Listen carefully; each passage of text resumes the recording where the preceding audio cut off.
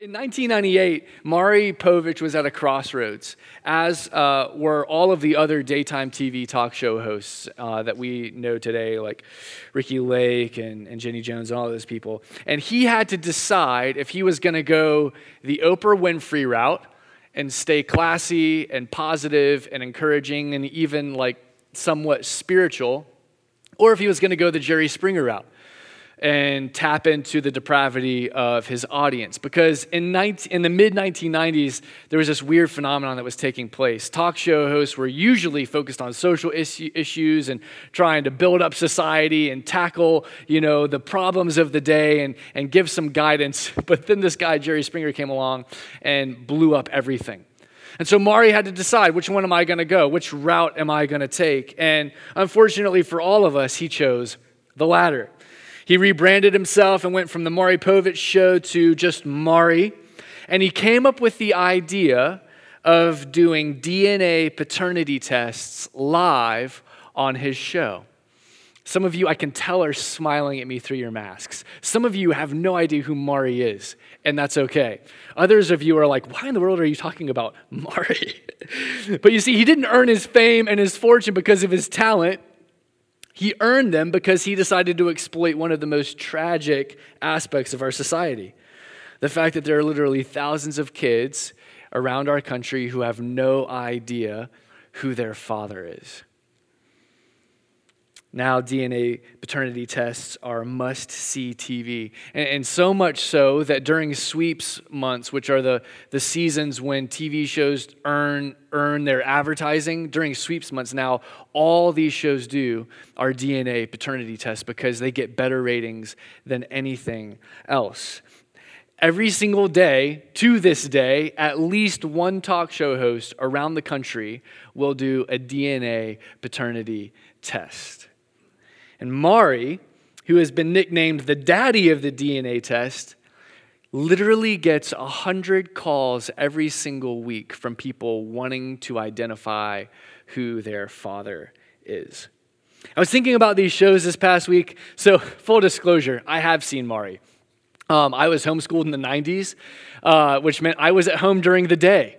And much to my mother's horror, I did not love Jesus, and I did not obey her. And so every time I had a chance, I was sneaking around watching TV, and what was on? It was Maury. So I know all about Maury, okay? And I was thinking about Maury this past week because in a lot of ways, the text that we're going to read today reads like an episode of Maury. It reads like an episode of Who is Your Father? It's essentially a paternity test for the people of Israel. And Maury's set up in three almost chapters. Someone is absolutely convinced that they know who the father is in chapter 1. Chapter 2, this pseudo-father, maybe possible father comes out and says, no, absolutely not. And then in chapter 3, evidence is given. Science is given to show who the real father actually is. And that's honestly what our passage reads like today. See, Jesus is talking to a group of Jews who are absolutely convinced that they know who their father is. They are convinced that it's Abraham, the chosen man of God, the father of blessing, the patriarch of their great nation. He is their dad, so to speak, or their great-great-great-great-great-great-grandfather. But not only that, they're convinced that because of their relationship to Abraham, that God is actually their father as well. They know who their father is, and yet, in this critical conversation, Jesus is going to come up with some evidence and show them that it's actually not true. Only this evidence isn't a DNA test. It's something much deeper than that. But it's going to reveal that they don't really know who their father is. This is so important for us today because you and I are in great danger of being just like that group of people. Convinced that we know who our Father is, when all the while the evidence might actually reveal the complete opposite. And that's what Jesus is going to get to the bottom of today. Let's look at the text together. John 8, starting in verse 39. This group of Jews answers him, Abraham is our dad. Jesus said to them, if you were Abraham's children, you would be doing the works Abraham did. But now you seek to kill me, a man who has told you the truth that I heard from God. This is not what Abraham did. You are doing the works your father did." They said, "And we are not born of sexual immorality," which they're trying to now put his father on trial. Because remember, Mary was a virgin. She was conceived by the Holy Spirit. And so the scandal around Jesus was that he actually didn't know who his dad was. Remember that? That's what they're trying to do here. We know who our father is. You don't know who yours is. You were born of sexual immorality. We have one Father, even God. Jesus said to them, "If God were your father, you would love me. For I came from God and I am here. I came not of my own accord, but he sent me. Why do you not understand what I say? It is because you cannot bear to hear my word. You are of your father, the devil, and your will is to do your father's desires. He was a murderer from the beginning and does not stand in the truth because there's no truth in him. When he lies, he speaks out of his own character, for he is a liar and the father of lies. But because I tell you the truth, you do not believe me. Which one of you convicts me of sin? I tell you the truth. Why do you not believe me? Whoever is of God hears the words of God. The reason why you do not hear them is because you are not of God." Now, this is absolutely shocking from Jesus. And since he can't lie, since he only tells the truth, he never uses exaggeration, he never uses hyperbole, this should absolutely terrify us. This one's right up there with Matthew 7, the end of Matthew 7, that famous passage where Jesus says all of these people are going to stand before him one day at the judgment, and they're going to plead with him about how they did all of these works in his name, and they cast out all of these demons in his name, and did all of these miracles in his name, and he's going to say, "Get out of my presence, I never knew you." That's a terrifying passage. This one is that, and then some. Not only did he not ever know this group of people, but they belonged to his enemy. They were sons of the devil. This is shocking. It should absolutely terrify us, because he's not just saying that it is possible to be on this middle ground with him. No, there are only two types of people in the world. There are sons of God, and then there are sons of the enemy, the devil. Guys, if that doesn't jar us today, if that doesn't shock us, if that doesn't offend us, if that doesn't cause us to get a little bit uneasy in our seats and wake us up a little bit, nothing else will. Do you know who your Father is the most important question that you and I have to answer today. Do you know who your Father is? Eternal life, life to the fullest, both now and forevermore, hinge on that question. Jesus is going to give us two pieces of evidence, or two identifying markers to help us figure out where our sonship actually lies. And that's what we're going to dive into today. So if you're taking notes, two markers to show us where our sonship lies. First, we do what our fathers do. This past week, I saw a series of commercials. I don't know if you've seen these yet. I was showing them to Caleb. He'd never seen them. Caroline actually showed them to me, but it's these commercials advertising home insurance to people who are buying a house for the first time and who are subsequently becoming like their parents without realizing it or wanting it.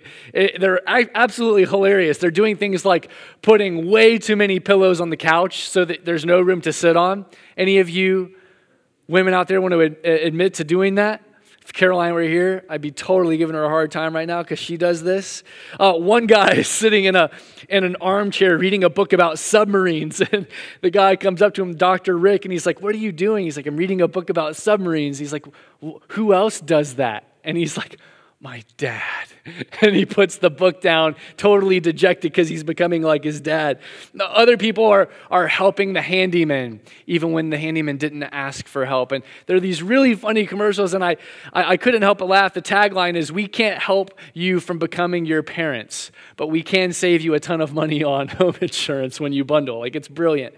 It's brilliant because we all do this. We're all becoming just like our parents. We all do a lot of the stuff that they did. We say a lot of the stuff they said. For example, like with my own dad, the older I get, the more I realize I am my father's son because of what I do. One of the things that I do after a big meal is I lean back in my chair, I take a deep sigh, I slap my belly, and I say, well, that was good. And that's my way of saying dinner's over. And I don't even realize it. It's just totally subconscious. But my dad does that. And I totally got it from him. I had no idea. My dad, one of the things he used to say to us all the time, every single morning when he was leaving for work and when we were leaving for school, he would say, have a good and godly day. For of what benefit is a good day if it is not godly? We used to just like roll our eyes. You'd be like, all right, Dad, you too. Like, see you later. And now I literally say this to my kids when I'm leaving. Have a good and godly day for what? And I see them. They're like, what? What does that even mean? And we obviously talk about it. As one of my favorite songwriters put it, we are our parents, but we just don't know it yet. And the way that we slowly figure it out is we start doing the things that they did and we start saying the things that they said, whether it's conscious or not. Before the Industrial Revolution, if we were all around, I could say, hey, John, hey, Mark, hey, Marcus, what's your career? And 95 to 98% of you would be doing the same exact career as your dad did. He would teach you how to farm. If he was a farmer, he would teach you when to plant the seed and when to water it and how to irrigate it and how to harvest it. And he would bring you up into the job that he had done his entire life. If your dad was a butcher, you'd become a butcher. If he was a preacher, you'd become a preacher. Some things never change. This is what happened in agrarian societies with little to no mobility. Whatever your dad did, you did as well. This is what Jesus' world looked like. You remember his father, Joseph, was a carpenter, and now Jesus is also a carpenter because you do what your dad does.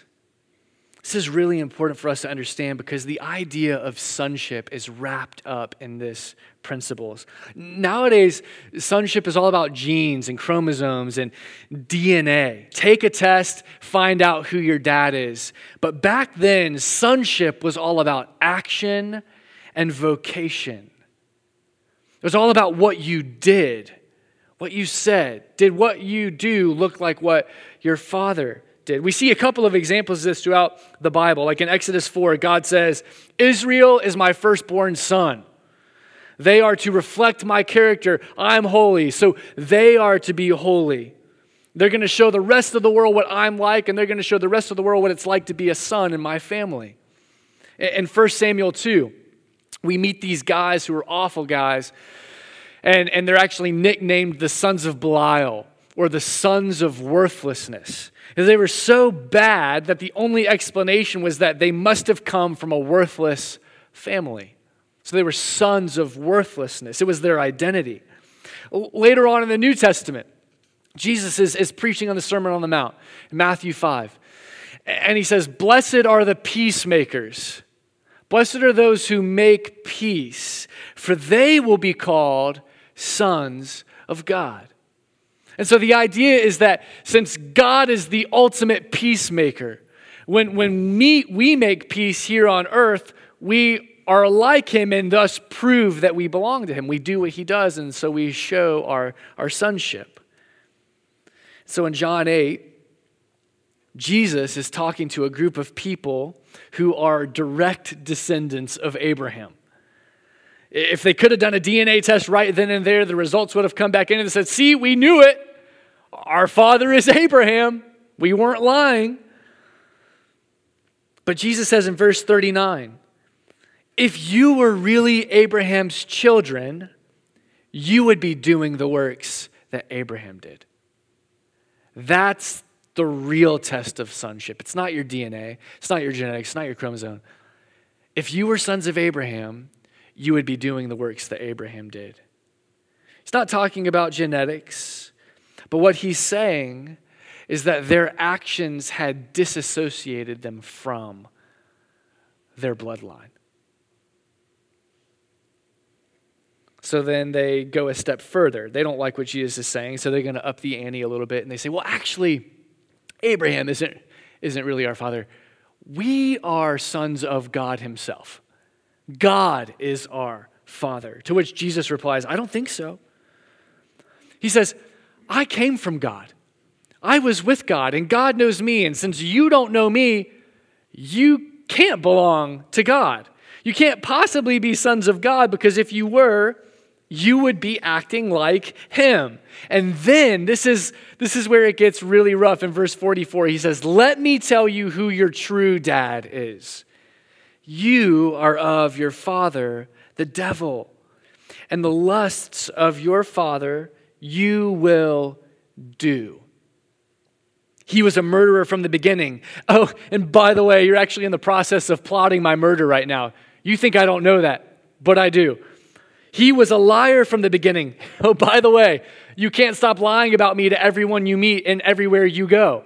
Jesus is calling them out and he's saying, look, these things that the devil has done from the very beginning, like lying and murdering, you guys are doing.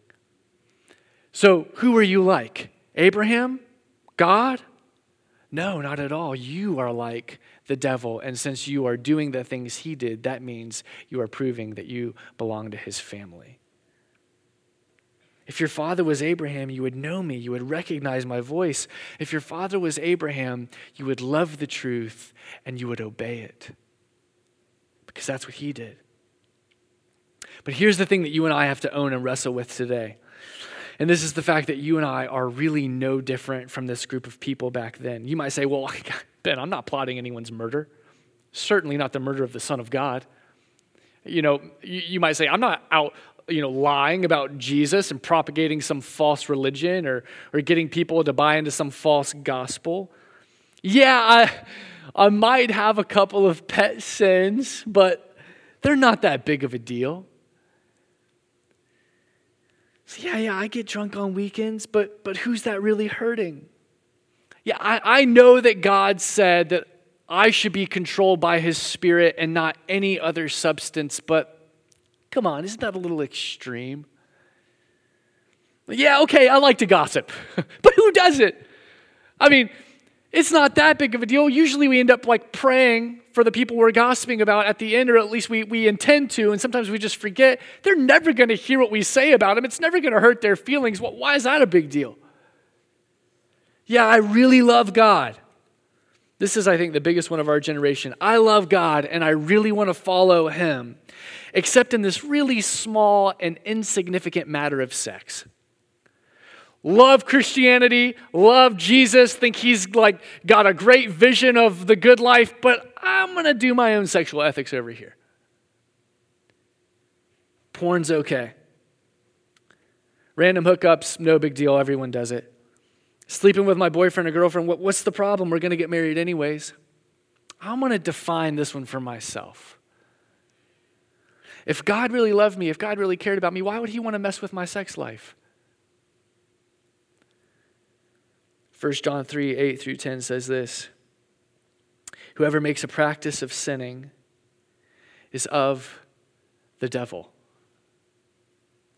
For the devil has been sinning from the beginning. The reason the Son of God appeared was to destroy the works of the devil. No one born of God makes a practice of sinning, for God's seed abides in him, and he cannot keep on sinning because he has been born of God. By this is it evident who are the children of God and who are the children of the devil. Whoever does not practice righteousness is not of God, nor is the one who does not love his brother. Notice that there are no exemptions for pet sins.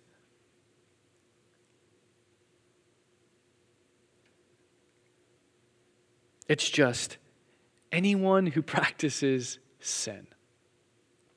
This doesn't mean anyone who sins. We all sin. I sin hundreds of times a day. You sin hundreds of times a day. Practicing sin is just this, it's an open and calloused approach to, I'm going to sin and not feel bad about it at all, never confess it, never repent, and I'm just going to follow Jesus over here, but in this thing I'm just going to this is going to be my pet. I'm just going to do this whenever I want, however I want, and no consequences, repercussions. That's what practicing sin looks like. It's a lifestyle of unrepentant sin. Anyone who does that is not of God. See how it was so important for us to pray at the beginning of this?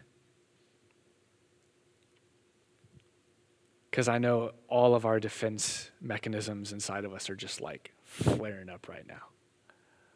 All of those walls are just like rising. If you could just imagine internally right now, you've got like an ear gate and your flesh is trying to like block your ears right now so that you can't hear this.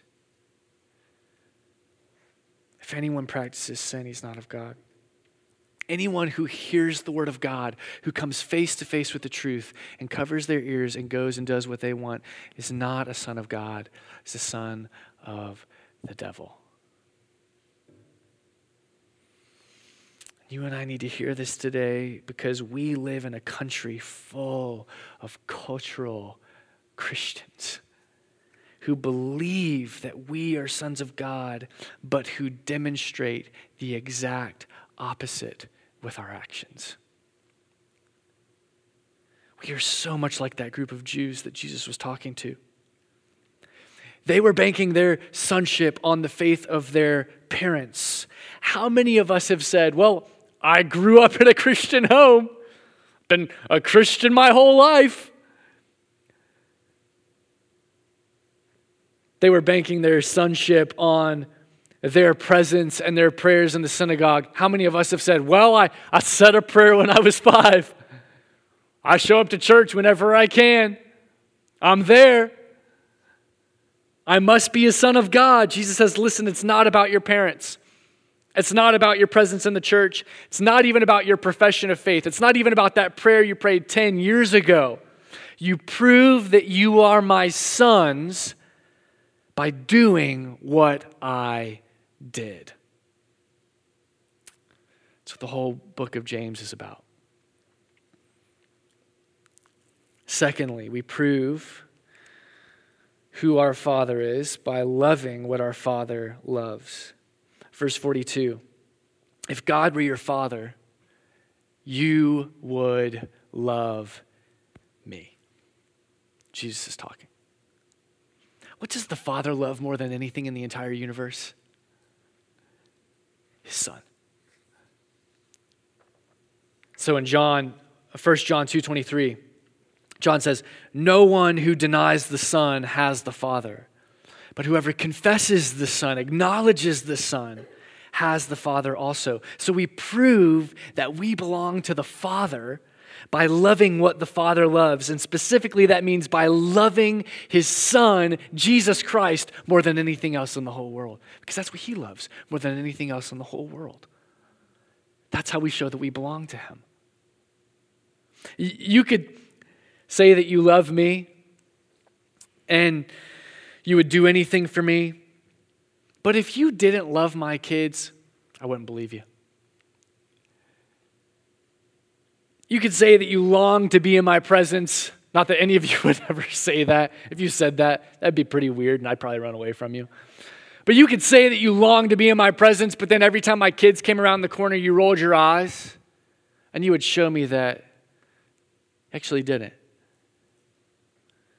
You can't say that you love me and then treat the people I love the most with contempt. Can you?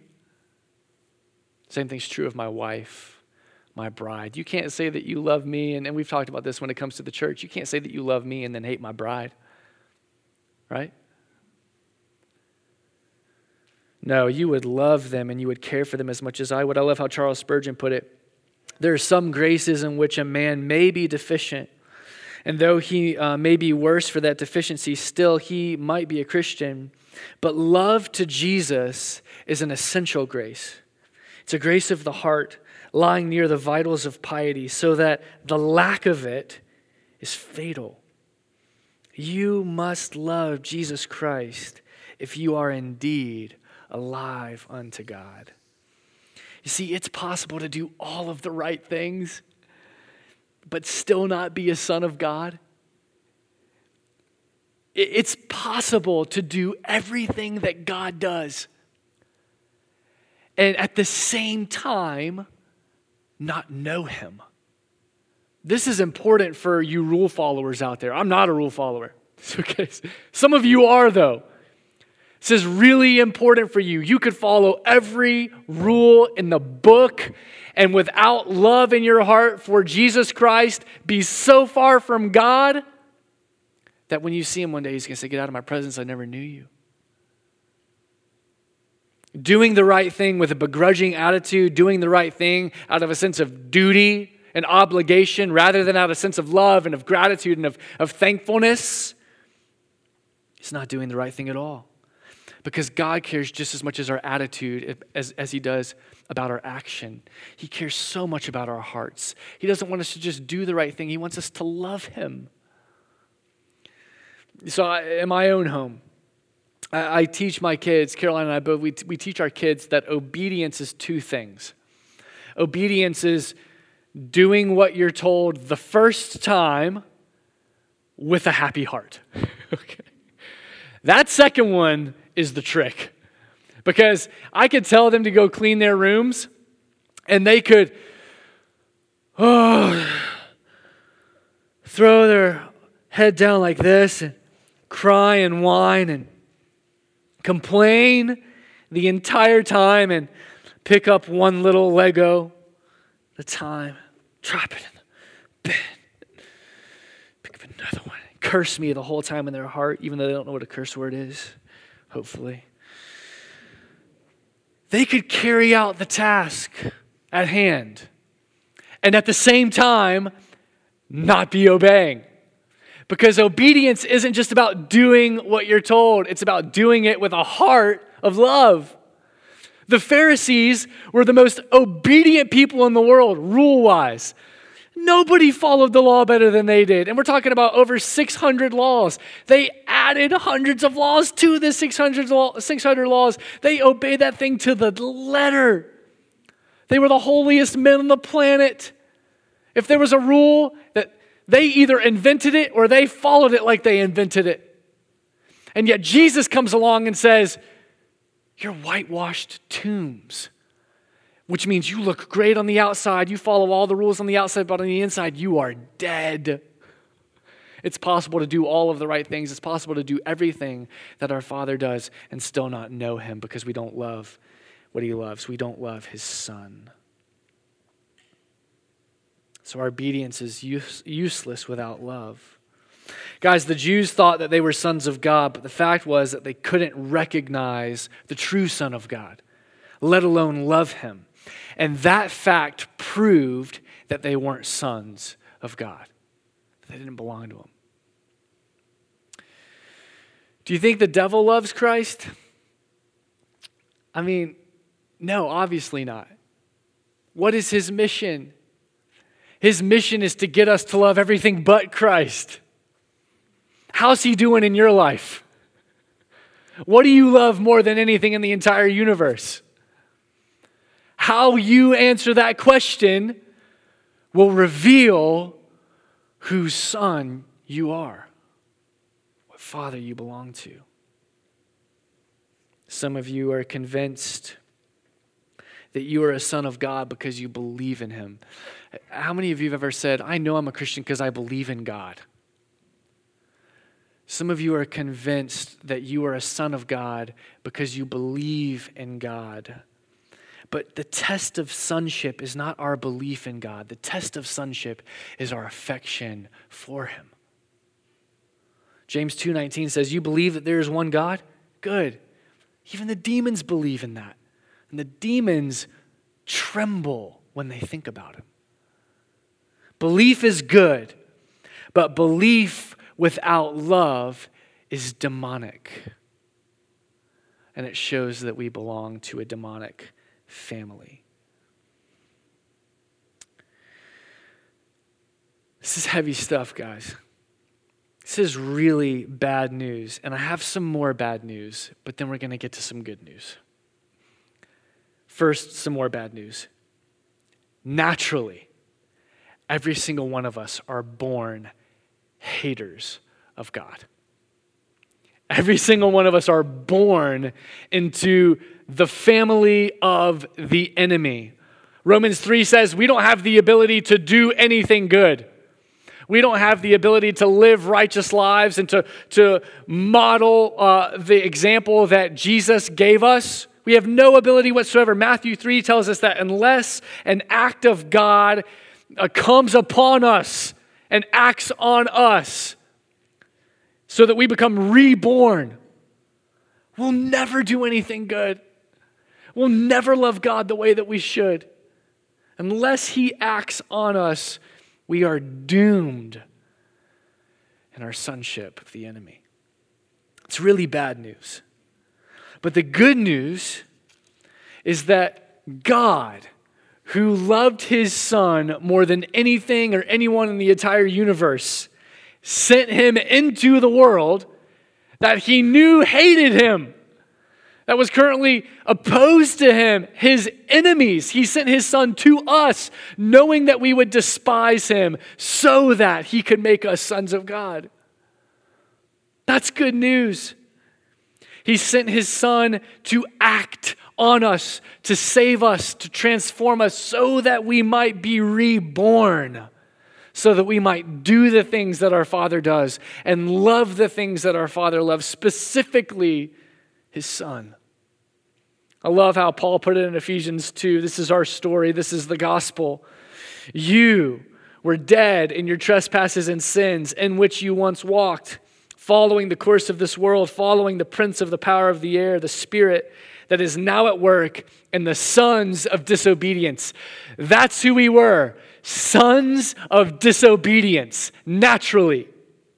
But God, being rich in mercy because of the great love with which he loved us, even when we were dead in our trespasses, even when we were children of wrath, even when we were sons of disobedience, made us alive together with Christ. By grace you have been saved.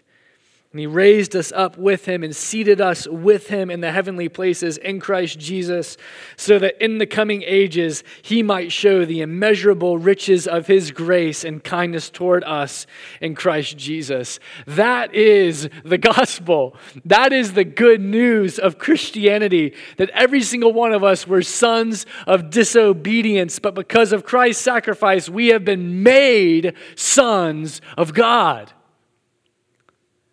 Amen? So do you know who your Father is? Again, that's the most important question. This passage says, if you are in Christ, if we are in Christ, his Father is now ours. We belong to him. Romans 8 says that he's given us a spirit as a guarantee, as a seal, and his spirit testifies with our spirit that we are sons of God. And now we don't go back to that yoke of slavery, of fear, but we have the spirit of sonship, and we cry out, Abba, Father. If you're in Christ, that's true of you. So prove it. Live like it. Walk with him. Do what he does. Love what he loves.